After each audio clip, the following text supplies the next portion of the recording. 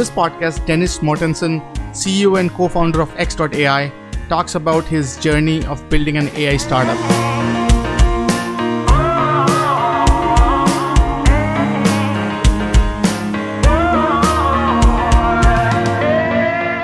Welcome everyone to Future of Data podcast. Today we have with us an amazing guest, Dennis Mortensen. A brief bio. So Dennis is the CEO and co-founder of X.AI. Dennis is an expert in leveraging data to solve enterprise use cases and a serial entrepreneur who has successfully exited several companies on that theme. His long-term vision of killing the inbox led to formation of X.AI and the creation of Amy and Andrew, artificial intelligence assistants who schedule meetings. He speaks frequently to anyone who will listen, from the crowds of Web Summit to his building's doorman, about an optimistic future of AI, productivity, and the future of work. Dennis has also an accredited associate analytics instructor at the University of British Columbia and the author of Data-Driven Insights on collecting and analyzing digital data. With that, Dennis, welcome to the podcast. Thanks much for having me. I think it's a fascinating privilege to have you on the podcast, and I'll go over that. First, let's talk about your journey. I think you had an amazing entrepreneurial journey, creating some interesting work on analytics side of things. And why don't you walk us through that? There's obviously multiple schools of thought around entrepreneurship, but there's certainly the idea that you should start something because you have a passion for it and you simply can't see the world exist without this being in place. So you quit your job and go work on that. And I think that is an admirable way of looking at entrepreneurship. I might be of a different opinion, which is that entrepreneurship could also be a lifelong career, not a small moment in time for where you stumbled into something and you did it for a few years and perhaps you win the lottery, but most times you don't. If you think of entrepreneurship as a lifelong career, then you can almost compare it to that of an investor, right? So pick any VC fund, they will invest in, depending on the fund, 15, 20 some odd companies over a very short period of time, which they can do it in parallel. What we do as entrepreneurs, if we do it as a lifelong career, is that we can perhaps do 8, 10 ventures in our lifetime. So we don't run the 4-year fund, we run the 50-year fund, and we have to do them back to back. I'm now 23 years in, I'm on my 5th venture, I spent my whole life on it, and I'm certainly naive enough to believe that I think I'm slightly better today than I were when I was 22 years old. And that's my viewpoint. And I think if more people were at least just willing to entertain the idea that I go take my CS degree or whatever type of degree you take, and right out of school, my ambition is to be an entrepreneur, not a backup plan, not a one day I might, as in that's what I want. What career would you then put in place? And if you know it's a lifelong career, you can also just accept the fact that I might actually do multiple ventures. Pretty much many of the first ones that won't pan out. And that is okay. Just like the professional investor, he assumes of that 15 to 20, that the vast majority goes belly up. If you also accept that as an entrepreneur, then it's just really the way the game is played. You spend a couple of years, it didn't work out as you'd hoped for, you're a little bit smarter, you do another one, you spend another couple of years, you might have some middle of the road kind of outcome, and then you just perfect that skill so that at some point you're almost an expert and you can increase the probability of successful outcomes. So that's a very long story of me trying to kind of say that I believe in lifelong entrepreneurship, and that's kind of what I'm pursuing. Interesting. And what brought you to your first startup? Like, what was that mindset that say, okay, let me take the plunge in this sort of risky road? Here's the funny story, which is that it's very easy to kind of craft a narrative on the other side because you look back and say, what happened then I craft a narrative that kind of fits kind of all the things that happened. But hand on heart, if I really kind of tell you why I started as an entrepreneur, it might not rhyme immediately with what I just told you. So I took a CS degree in school. I funded my college studies by doing game development, did that for about half a decade, back when most of what you engineered you would do in either machine code or assembly, and all of the good things that comes along with programming today just didn't exist. And I find that whole period super romantic. But that's a different story. I say, having memorized all of the clock cycles of each of the kind of instructions on the 386 processor, that is what you would do back then. But the company which I worked for, and I've worked for it on that last title for almost a year and a half. And many times the way you pay students is that you pay them on delivery because they're a little bit flaky. And the company simply went bankrupt. And I was just so disappointed, mad, really, that my whole kind of plan of making a little bit of money on this last title, pay off whatever tiny debt that I had put in place. Remember, I come from Scandinavia, so school is free, right? And then they went bankrupt. So I ended up having my counsel go buy the rights to the software.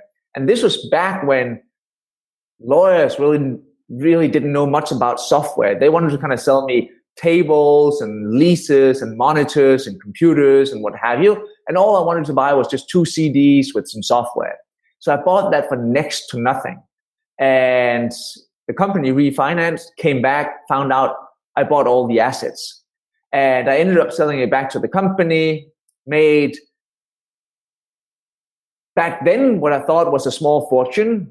In 2018 money, probably not much. But if you're a young student, anything above $10 is a small fortune, right? So I made a small fortune and immediately thought, you know what? Easy come, easy go.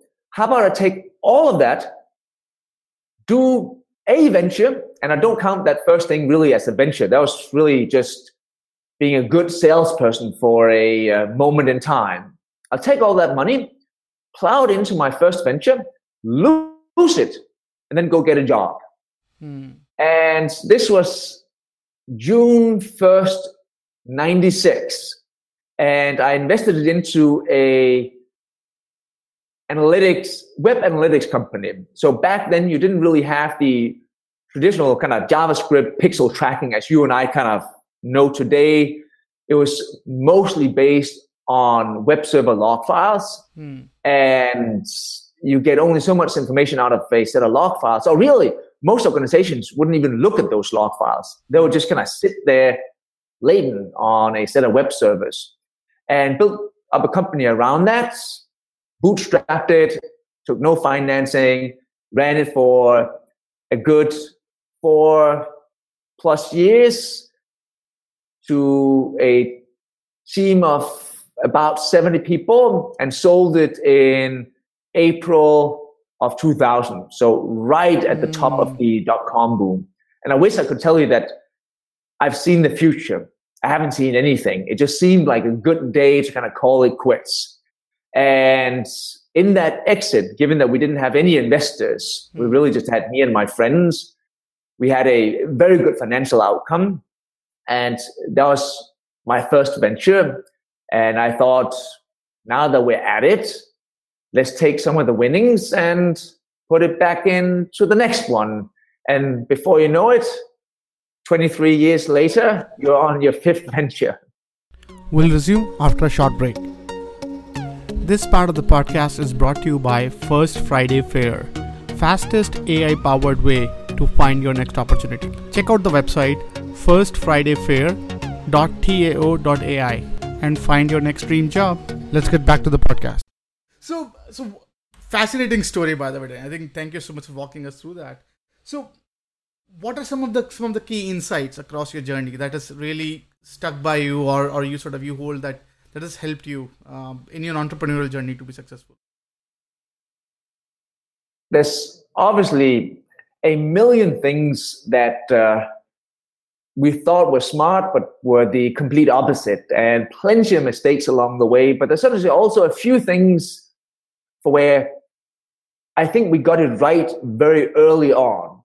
So all of our ventures have at least tried to latch on to a pain, not to technology, not to a solution, but to a true and honest pain. Then we can talk about how we remove it or whether we're even capable of removing it. But most pains stay true for a long period of time. And the solutions might change over time. But if you're really in that venture, in that game, just attacking the pain, then you never fall in love with whatever solution or piece of technology that you put in place. You fell in love with the pain. And that was perhaps one of those things that we just got so right so early that we kind of guaranteed that we didn't fall in love. And certainly as technologists, it's very easy to fall in love with your technology. But that was very right. And to this day, I tend to be very skeptical when people kind of try to pitch me their venture and it doesn't begin with some version of what pain they're trying to remove. And if it's their ability to recognize a face in a set of images at some level of precision and recall that we haven't seen before, that's certainly a good academic result. But I'm not sure it's a good entrepreneurial endeavor. And plenty of people might confuse the two things as in, I have a good technology kind of put in place here, but that's fine. But what pain are you trying to remove? So we certainly got that right.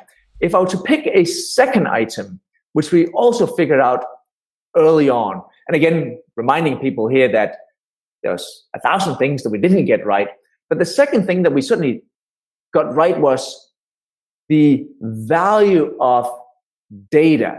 And all of our ventures have had a very robust data backdrop, as in there was a set of proprietary data that we owned.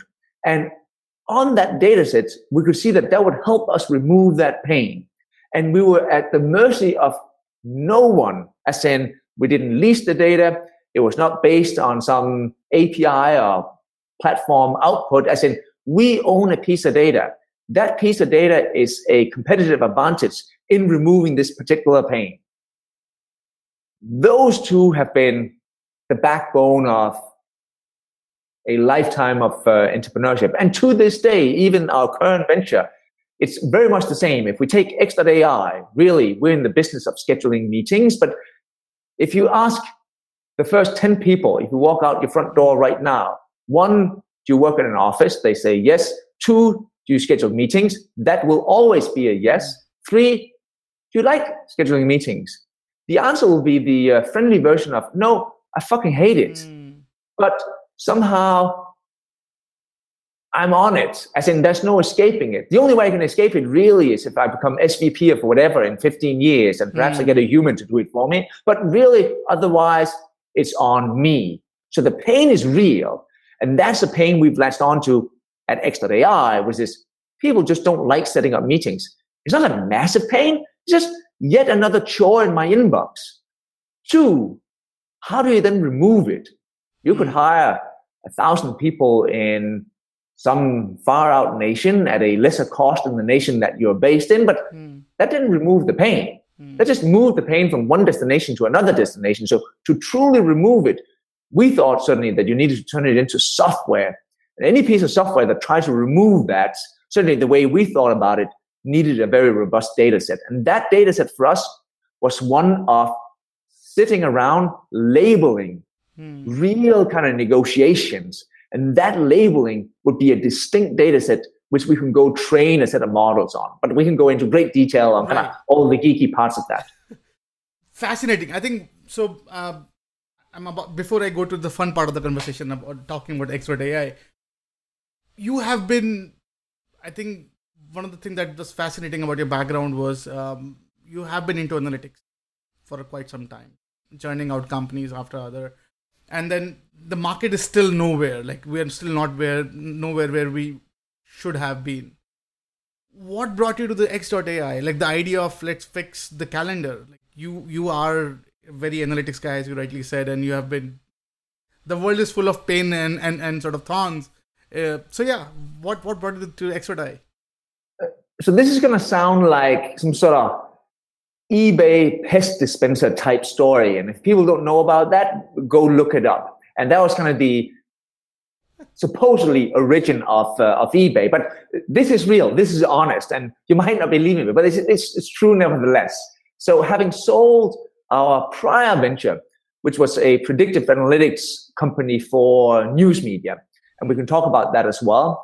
But having sold it, what happens is that you get a little bit of money in your pocket, and you get certainly a little bit of extra time to do silly things. And one of the silly things which I did was to kind of go back into my calendar, kind of half for the fun of it, to kind of see, so how many meetings did I do the year prior to us selling the company? Raising a little bit of capital, selling some customers, hiring some good people, negotiating the exit, and all of the things that comes with just running a company. And what I found was that I did 1,019 meetings that year. 1,019 meetings. It's not the amount itself. You're probably doing the same amount of meetings as I do, which is about 4 meetings a day, which is not even staggering. As in, there's salespeople who'll do twice the amount of meetings. There's certainly also engineers who'll do 1/10 of that. But it's enough for where I kind of lean back thinking, damn, that's a lot of pain. But how many of them ended up being rescheduled? Then I counted that by hand, like a poor man's analytics. And I found that 672 of those meetings got rescheduled. So now I'm short of 2,000 meetings being negotiated. And it's not that SoftBank or any one of my other investors would have gone completely kind of berserk if they found out I hired somebody to help me set up my meetings. But I'm like any other entrepreneur, a little bit stupid, a little bit too frugal, would rather kind of invest that money into an engineer. So I did it myself. And that was kind of a catalyst to say, so if I do nothing, or if the world do nothing, and the world certainly haven't done anything since I got my first email in the very first days of the 1990s. So we're now 30 plus years in, and it didn't really change. As in, the meeting I negotiated back in 1991 over my first email, that looked pretty similar to how I negotiated the last meeting in, of last week. A little bit of ping pong, kind of like how we negotiated this meeting. So that didn't change. And I just couldn't imagine. I said, so do I just do another 30 years of this and then I die? Is that my life? And I thought, that can't be right. So I brought the team back together. We spent 4 months kind of fooling around on the whiteboard to kind of see, is there an opening to kind of go create this agent? It might not be plausible, but at least let's play around on the whiteboard a little bit. So it was that 1,019 meetings that was certainly kind of that very initial kind of catalyst. We'll resume after a short break. This part of the podcast is brought to you by First Friday Fair, fastest AI-powered way to find your next opportunity. Check out the website firstfridayfair.tao.ai and find your next dream job. Let's get back to the podcast. Interesting. By the way, fascinating story again, and big fan of X.AI. So definitely it's actually changing. It's, as you rightly said, it's a pain. It's a very real pain, and it's stinging really hard at places that you not even imagine. So definitely I appreciate you for fixing that. So now if you wear your entrepreneurial hat, fixing calendar, first guy in the market, the grunt road ahead, right? And then that too, when it requires behavioral change, when it requires a perception change. So you know that probably you will be the sucker who will be educating the market about this idea, and a lot painful road. Now you are at a very comfortable position, but how do you sort of decide or sort of come on board that, okay, I'm ready for that pain, that to educate the market and all? So you certainly mentioned a very important thing, which I would not recommend anybody trying to do. And I made a bet that I didn't have to do it, which was to educate the market. So I simply don't think any startup really should try to educate the market, as in that is an uphill battle, so dramatic that not even the most likely outcome, the just predicted outcome should be that you don't survive it. You should leave any type of education to the Amazons and Googles and Facebooks and what have you. That is just an unreal endeavor. Doesn't mean that you can't try out new things, but really, truly educating a market.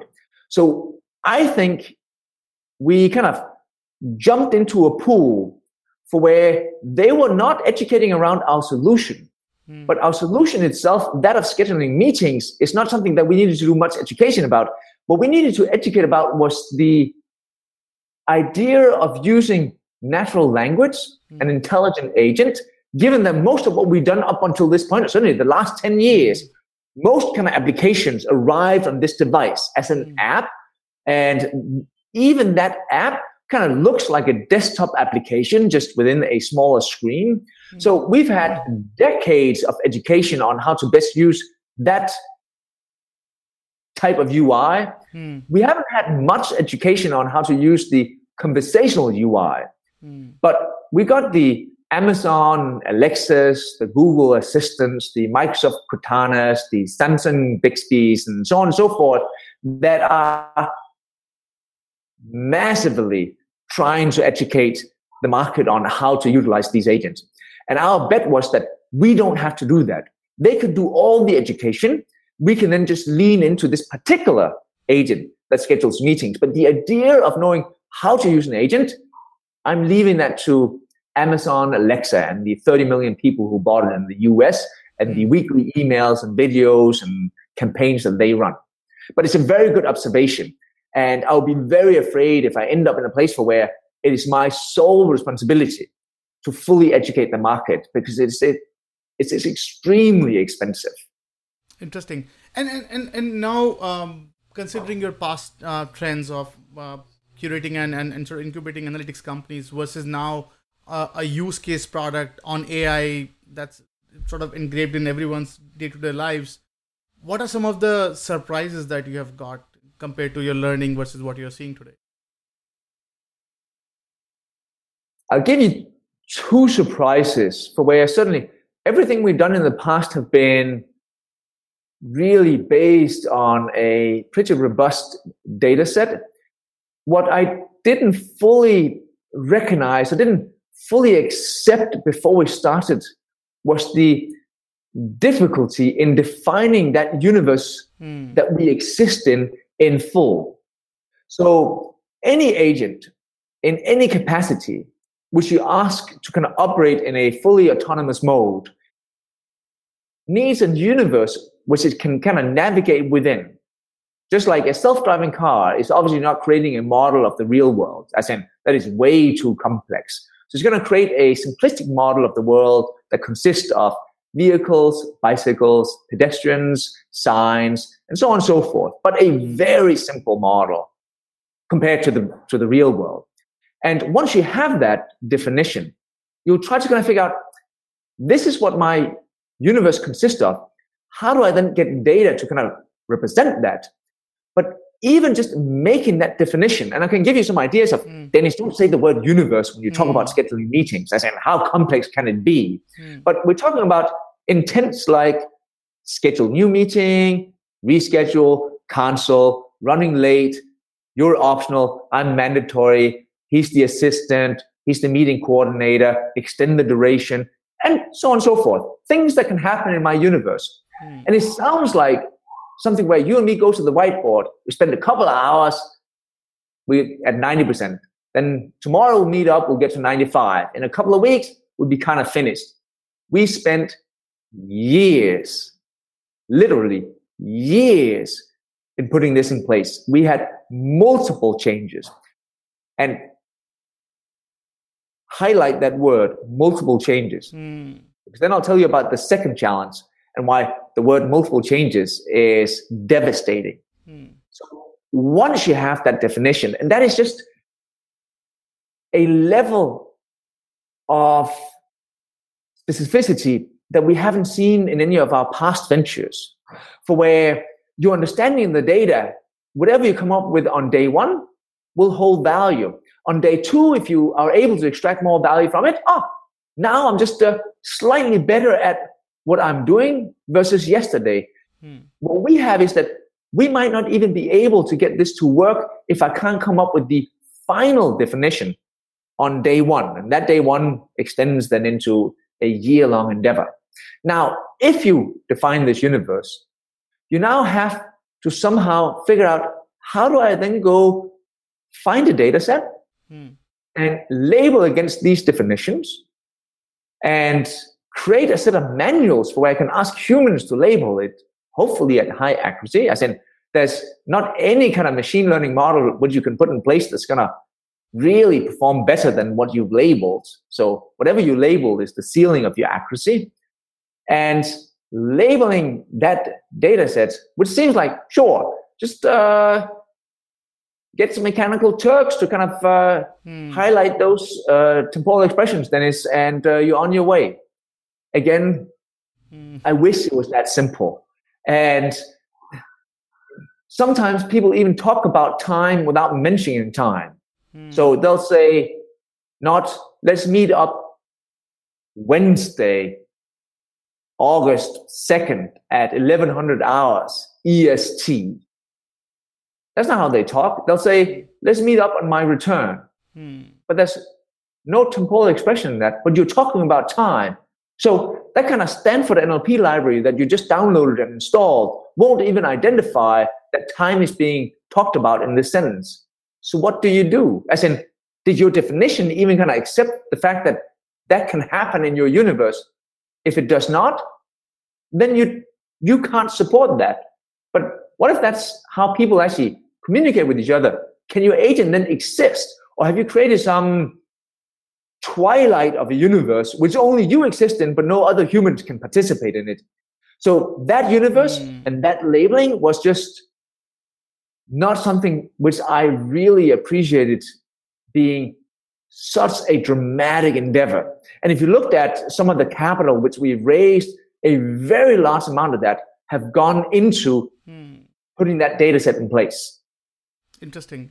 Sorry, this is turning into a little bit of a therapy session for Dennis instead of an interview for you. But that's a real pain. And I think anybody who's thinking about doing anything in AI would have to at least be able to kind of answer those in the most confident of ways before they get started.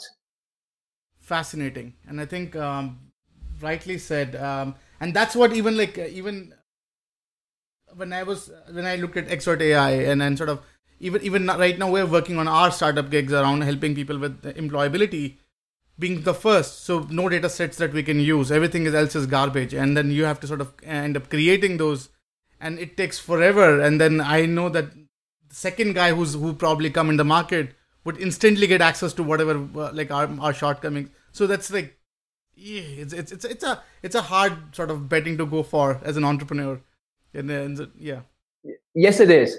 But it could also, if you are willing to assemble it, become one of those really strong proprietary IPs that only you have.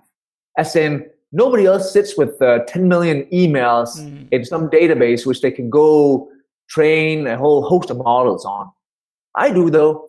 So I have an opportunity to do things other people might not have an opportunity to do. But there was just a lot of pain, as you suggest, which we had to go through before we get to the fun part. And it's even kind of almost comical sometimes. You'll be at some meetup, you'll meet up a guy, you can see in his eyes that today is Wednesday, tomorrow I'll download TensorFlow. On Saturday, I'll put the whole thing in place. On Monday, I'll launch on Product Hunt. As in, no, you'll download TensorFlow in 9 months from now. As in, you don't download anything. You're going to sit and fiddle Sometimes for months on end, just in a spreadsheet or whatever other kind of solution that you put in place to kind of clean some data. Wow. And what do you think about, so you said killing the inbox. Very profound statement. Google tried their hand. Wave came and went nowhere. What do you think? Like, looking at you from your vantage point, and you are actually, to me, one of the leading guys who actually use technology in a good way in solving the inbox problem. Sure, calendar is one of the most sort of nuanced and some of the most intricate module of my inbox life. So what's your vantage point? Like, what's your take? We'll resume after a short break.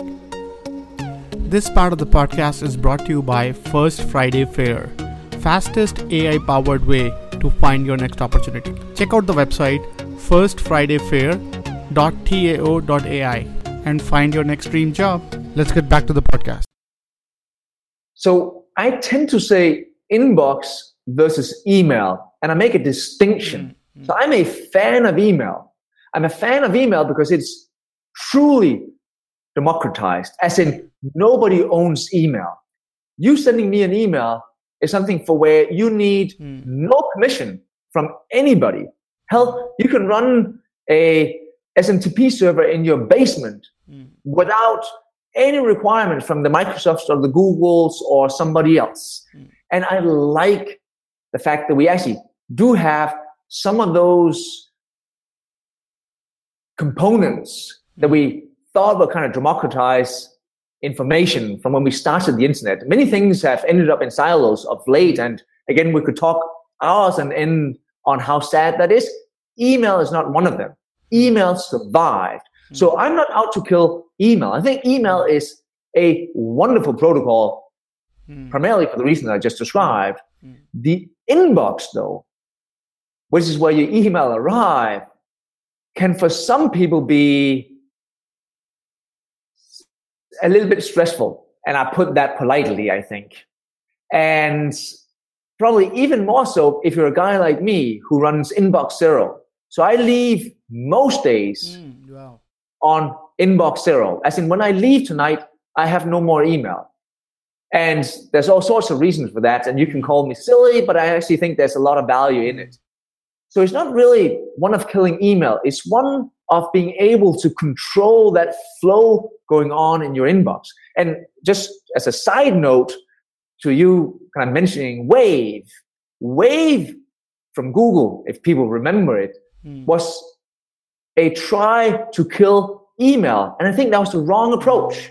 There's nothing wrong with the protocol. If anything, I'm kind of happy that they didn't succeed, because then we would now have been at the mercy of a protocol which they owned and operated, which was not fully democratized. Sure, there would be kind of APIs into it and what have you, but you and me wouldn't own it. As in, the world wouldn't be able to kind of gain access and do things that they wanted it to do. So I'm happy they failed for that reason. The inbox, though, if you want to kind of master it, don't think of it as in it all needs to disappear. Think of it as in there's a set of chores that arrive in my inbox that I would rather be without. And there's plenty of chores in that inbox. And I think many of them shouldn't really be a human task, but we shouldn't forget there's also, and there was a time, as in, I remember I looked forward to kind of open my inbox in the morning, back when I would get 1 or 2 emails a day. As in, there was a time where getting an email was kind of romantic. As in, ooh, could be a new customer, could be from my friend in Germany, could be many things. But you could get back to that if you could just remove all the chores. So having your receipts reimbursed, planning that trip to Miami, setting up that meeting with that kind of prospect for early next week. There's plenty of little chores. And I think instead of having these kind of very grand ambitions, just look at it as a set of entrepreneurs like me for where, hey, I'm going to pick just a small slice of the inbox. If I can remove that for where anybody emailing you saying, hey, great kind of conversation you had. You got time to meet up for a Diet Coke because I'm going to be in Manhattan first week of September. When I look at that email, the first thing I'll decide is, oh, he looks kind of clever. we should meet up. That takes me a split second. Once I figure that out, and for there was no pain, I actually do want to read that email. As in, any exciting person who want to meet up with me, time well spent. Now I have to schedule it though. Oh, that's the chore. Let me just CC in my agent. Hey, Amy, set something up at my office on 200 Broadway, first week of September. Send, archive. It is not my job anymore. So that's how I think we should attack the inbox. And we should never forget that it's not email we're trying to kill. It's all those little chores. And I would love if there was a set of people behind me who kind of join me in this fight. Go find the next set of things that, if you look at that inbox from today, that you'd rather not do. Which, if you could ask your colleague next to you, if he could do it for you, that's right for an AI to kind of go do. Interesting. And so when you talk about inbox, so I think what I'm hearing is all the getting things done thingy are sort of ripe for where all the chores that I hate doing. Those are ripe market. So how do you sort of then, as an entrepreneur, decide that, hey, calendar, let me start with the calendar first, or like what's that mindset that you've gone through? There's certainly plenty of things that are solvable from a technical point of view, but have very little commercial value. And there's perhaps reasons for why you should still solve them, but that's probably not the job of the entrepreneur. What we certainly found was that the pain embedded into that of setting up meetings and the value of those meetings being on your calendar were of real commercial value. And there was multiple proof points. The first proof points was that if people couldn't afford it, they would actually hire a human to do it. As in, they would, in Manhattan, spend the $60,000 to put some human in place. They would do plenty of other things, but they would also sit and manage their calendar. That's a very good proof point that some people see this as perhaps even a luxury, but only a luxury that the very few can afford. So the fact that we were able to confirm that there was real commercial value in this particular technology, if we solved it, was, I think, enough for us to kind of jump into the pool.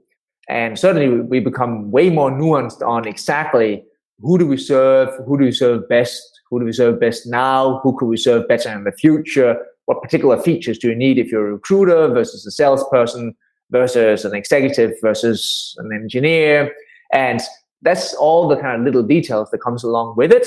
But there was never really any doubt about the fact that if you're a knowledge worker, as in if you go into an office today and you touch a computer in some way, shape, or form, you have a calendar. As in, the company provided you a calendar.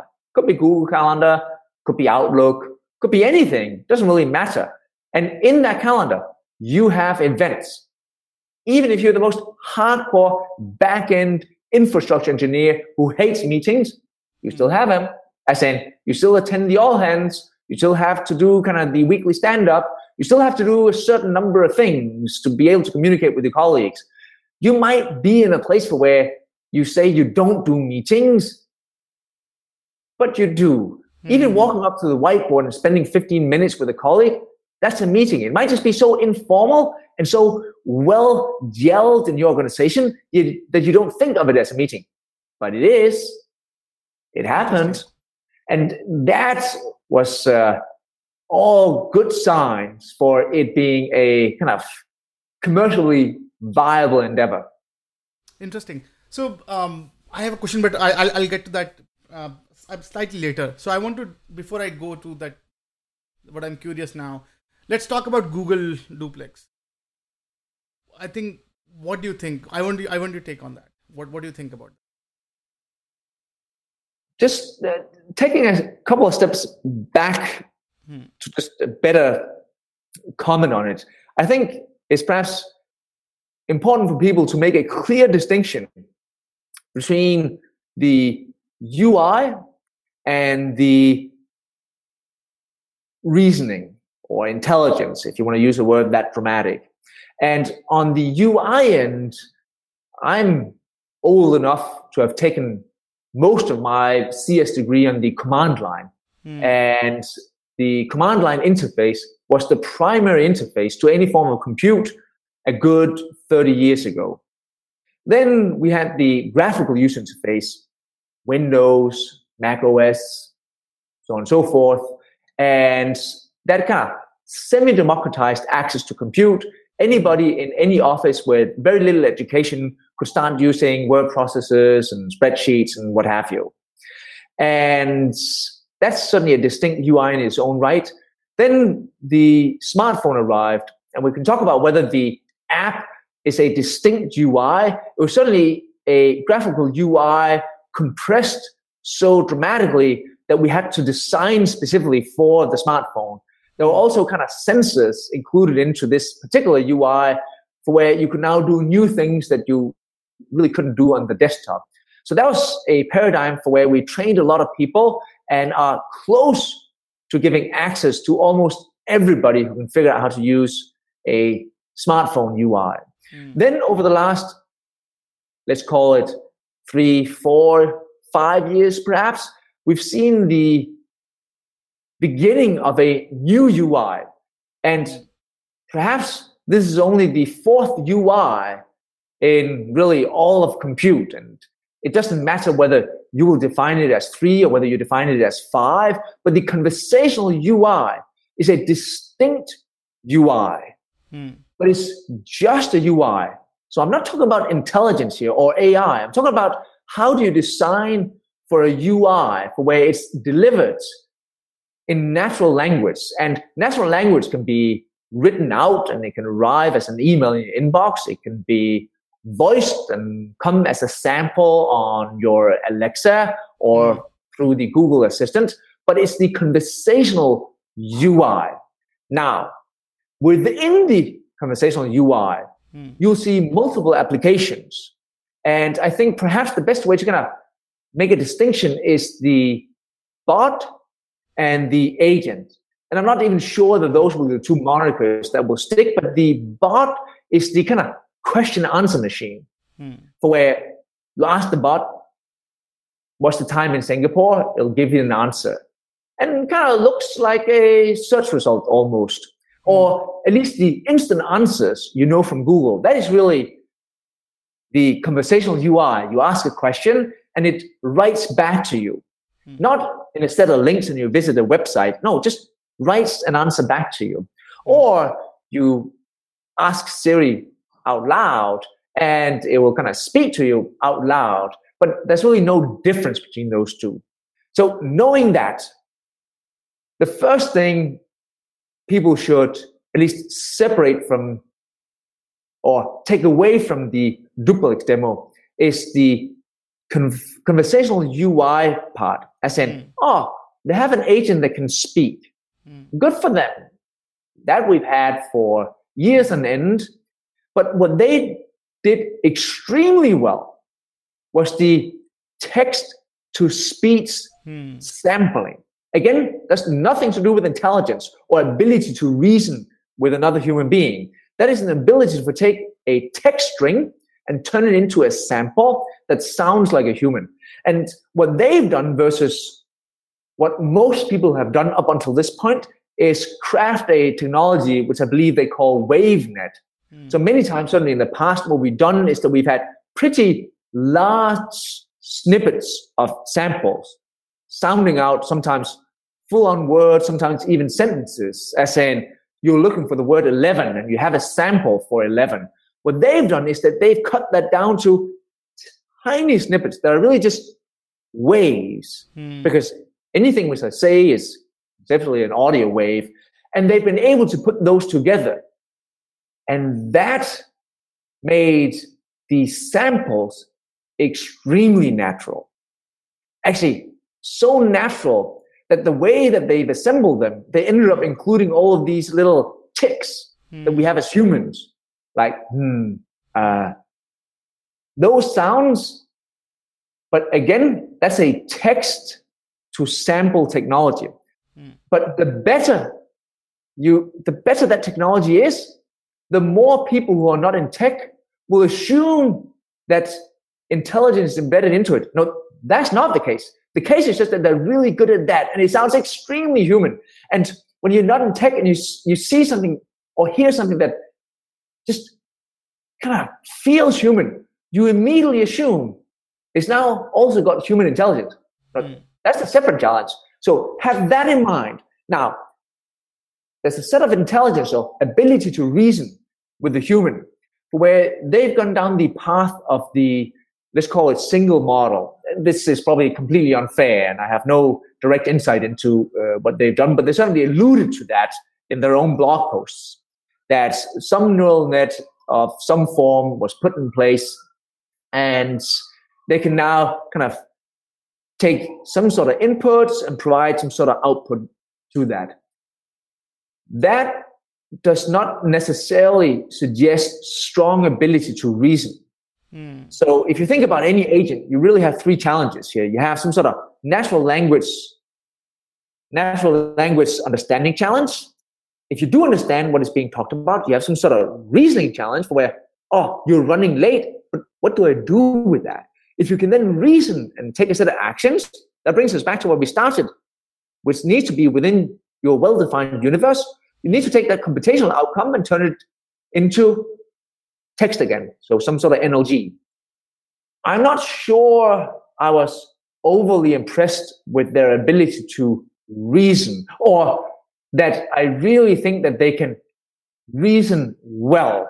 And that's also why you see that they can only really book appointments for hairdressers or book a table at a restaurant or something that kind of rhymes with that, which are certainly, I operate in a small universe. They operate in a tiny universe, in these one-on-one fixed kind of time sets. So that is something for where we'll have to kind of wait and see what they provide.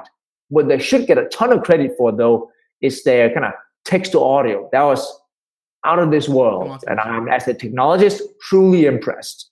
Interesting. And when sorry, I'm stealing your time. It's I think exactly what I wanted. So I think I do appreciate you on that. So when I hear about that, right, and I'm wearing my data scientist hat on that, and what I was looking for is a human modem emerging. So a duplex on both the sides, right, trying to negotiate a time. Now why are they even talking? They don't need to talk. They have a better way to communicate, right? So they can just exchange their bits and figure out a best optimal time. So now, if we look at... Yes. Can I interject? Because you actually bring up a really exciting point here. And sorry to kind of interrupt you. It's just that that is not immediately clear to everybody. Because I can certainly imagine, again, non-technologists just assume that, say, when Amy meets Amy, so I use Amy, say you also use Amy, then Amy is just kind of emailing back and forth.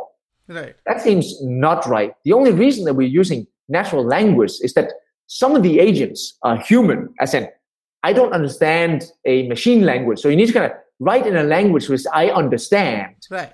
So that's why we're doing that part, which is also why you'll see self-driving cars take in really human-like imagery, because they exist now in a world where other humans also drive, with all of the unpredictability that comes along with that. But there comes a day where if all the cars are machines, I can just ask the other car, are you stopping? And if you're not, I certainly will. And when we meet another Amy, to kind of bring it back to that, we don't email back and forth. So she will simply do some sort of internal language, some sort of internal type of preference negotiation in her machine language. And conceptually, in the wildest version of success, for where they're all Amy's, there will be no natural language. As in, that part of the challenge will just disappear. Nobody speaks to any assistants. It'll just be, hey, you email me, Dennis, I'm going to be in Manhattan. We should meet up for a Diet Coke first week of December when I'm here. I CC the Amy, she can help put it in place. I reply back saying, yeah, we should. Amy on my end can hash out with your Amy. As I click send, at machine speeds, she'll solve it, and it's already on the calendar. December 4th, 1,300 hours, 200 Broadway. Great. And then language just disappears, and you can start to do things that are just extremely interesting, kind of network optimization and so on and so forth. Fascinating. Sorry, I had to interject. Yes, I think that was exactly what the build-up was. I exactly wanted to sort of go over how will both this world interact if both of them are Amy, and I think I do appreciate you sharing that. So now let's spend a few minutes on the future of work and what. So if any real Amy is watching this, what would you tell her? Here's a fact, and that is not to belittle what might happen in the future. I'm way more optimistic than most people, but I can certainly appreciate the worry, or certainly appreciate the willingness to investigate whether there'll be any harm, because we should plan for it then. But for most AIs that attack a job that exists today, you'll see two types. You'll have the type for where it was a job that was only available to the select few. So nobody's losing any jobs here. There's just a lot more people who can get access to something that they would otherwise not be able to get access to. So I'm in that category. I'll give you just some stats here. There's a little bit above 10 billion formal meetings being set up in the US alone every year. And less than 0.1% of those meetings are being set up by admin staff. As in, nobody really have an admin setting up a meeting. Sure, you and me might have seen an admin because I live in Manhattan, or I speak to people in finance, or I'm somehow exposed to it, but in the real world, they don't exist. As in, if I even choose to just say, all of the real life Amy's, do what you do. I don't even want to kind of take your work. And by the way, we are not targeting anybody who's got a human assistant. As in, you won the corporate lottery. Good for you. I'm targeting the 99.9% of other people, me, you, who are just on our own. So I'm in the category for where we are now just democratizing access to a past luxury. That doesn't suggest that there's not other AIs that wouldn't more aggressively attack a job for where that's not a luxury. There's millions of people employed to do that particular task. Say, driving trucks around the US. By any estimate, perhaps 5 some million people being in a function that kind of rhymes with that. When that self-driving truck arrives, what do we do? My optimism then is not one for where I suggest they should keep their truck driving jobs, but it's just one for where, why would we this one time stop having lust for more as consumers? So whenever you and me get something as consumers, we get used to it and then we want more. So here's a silly example, but it's the best one I can come up with on the fly. So I get all my groceries from some online grocer on Long Island that drive it into Manhattan. So it comes to my lobby. It could also go to the 19th floor. It could also go to my kitchen. It could also go to my fridge. It could also be unpacked. There could be many things that comes along with that. But right now, the majority of the cost is just getting it from, or packaging it and getting it from Long Island to Manhattan. If that turns out to be the cheap part, because we got self-driving trucks, perhaps then I want more. Right. Not me, but consumers now want more.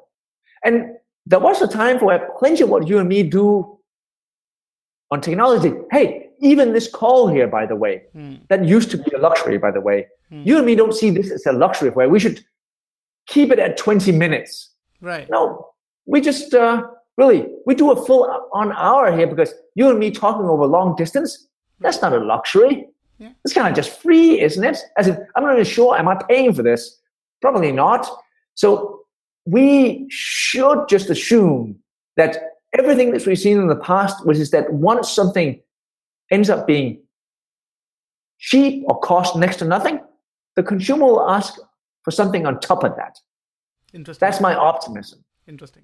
I think that's the capitalist inside me, believing so much in capitalism that it will solve itself.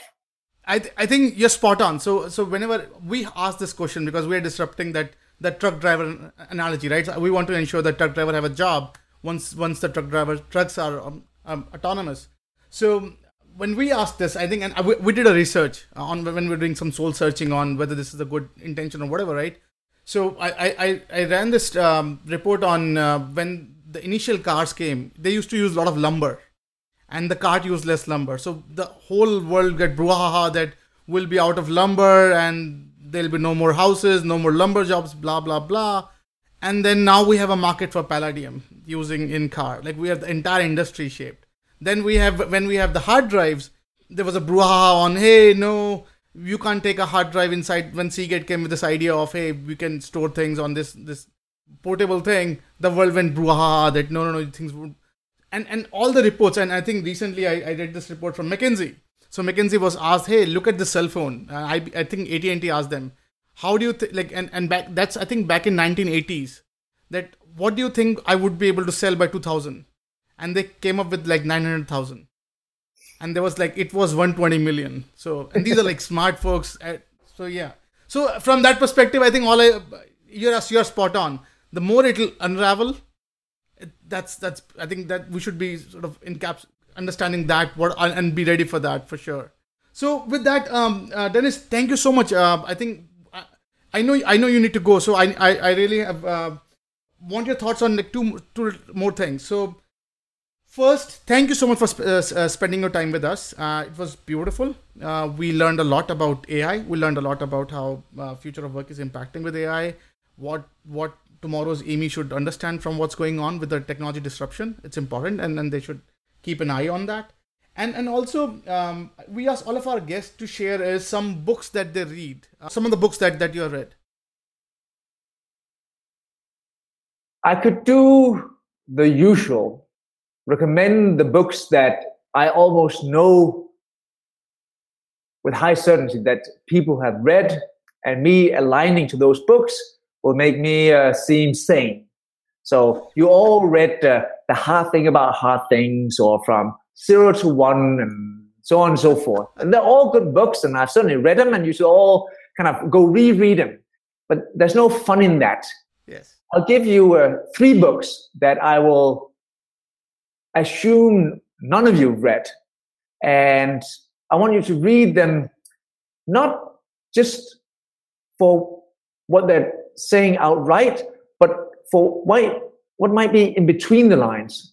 So the first book I will recommend is The Narrow Road by Felix Dennis. Mm-hmm.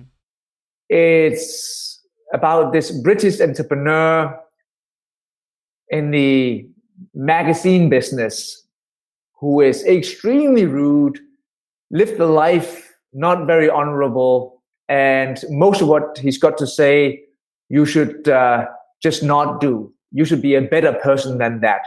But the one takeaway from that book is the value of your equity. Read the book and walk away with a slightly different perspective on the value of your equity. And if you're in startup as a founder, first employee, beginning team, really figure out how to value that equity. It's a good book to remind you, not for me to say, go value your equity. You couldn't care less. That funny Danish dude. Yeah. Next book would be the autobiography of Mike Tyson. Again, Dennis, why do I need to read this? He's a probably vile human being, or certainly were not a role model to anybody in his younger days, a athlete that certainly succeeded in the few minutes he was in the ring. But read that book to truly figure out who to trust. Because if you make that amount of money that quick in a place for where there's probably not many you can trust, That sometimes rhymes with what happens in startup, where you go from nothing to a lot. And sometimes a lot can just be in your world. $100,000 can be a lot of money. $1 million can be a lot of money. $100 million is a lot of money. So that's a good book to remind you, at least to come up with ideas for who to trust. Then the last book I would suggest is Shoe Dog, which is the founder of Nike. And again, you can read it for the story that it is, the founding of Nike, and it's a lovely book, and you'll spend the 3 hours some Friday night. And I like it. But you might want to read it, and then once done, really think about, what do I need to sacrifice? And am I willing to sacrifice that? If I should end up being so lucky to get the opening to build something at the scale of Nike, or even a tenth of that.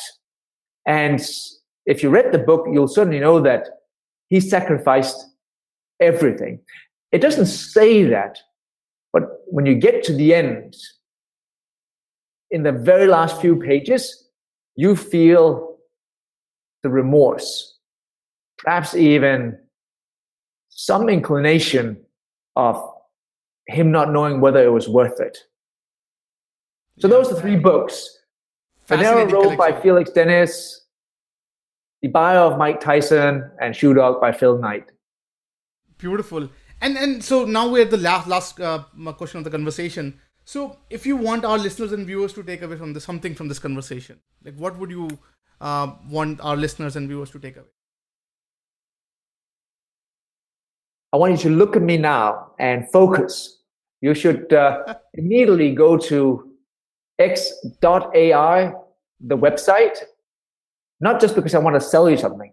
I want to sell you something as well. I'm an entrepreneur like anybody else, but I want you to go there if what you've seen up until this point have been kind of stories in the press, commentary here and there, a good article, a Medium, and they're all great input. But you haven't really touched AI just yet. As in, it's not tangible. And there's plenty of good AI where you can't touch it because it's in a different setting for where you as an individual can't be exposed to it. Amy at X.ai or Andrew at X.ai are extremely tangible. And you can actually try out AI and kind of make up your own opinion about where we're at today. And I'm certainly not suggesting we are perfect, but I certainly think we are perfect for you to get exposed to it, try it around, and set up a meeting and see, what does this feel like? And if this works, what might the world might look like if I get another 15 agents to work for me in other capacities? That will be my one ask. And it is a little bit self-serving. I am fully aware. So with that, thank you so much, Dennis. And to our listeners and viewers, we'll put in some code that they'll be able to use to access Amy or Andrew. And with that, Dennis, again, thank you so much for being very generous with your time, walking us through your journey, helping us understand what it takes to build up an AI startup, and helping us understand where the future is and how to sort of navigate to that. And you're always welcome back on the podcast, by the way. So again, thank you so much for your time. We will do this again later. Time well spent. And thank you very much for having me. Thank you so much. So I thought I was sick of home, but actually I was homesick. Never really knew that I would have to grow up so quick. I'm so uncomfortable, don't know anybody here. Just a couple dudes that I met once, that's it. And I go into the booth feeling nervous. Got butterflies in my stomach like I'm so worthless. Is the mic on? I don't know how to work this. Inside I'm breaking down, I hope I'm not up on the surface.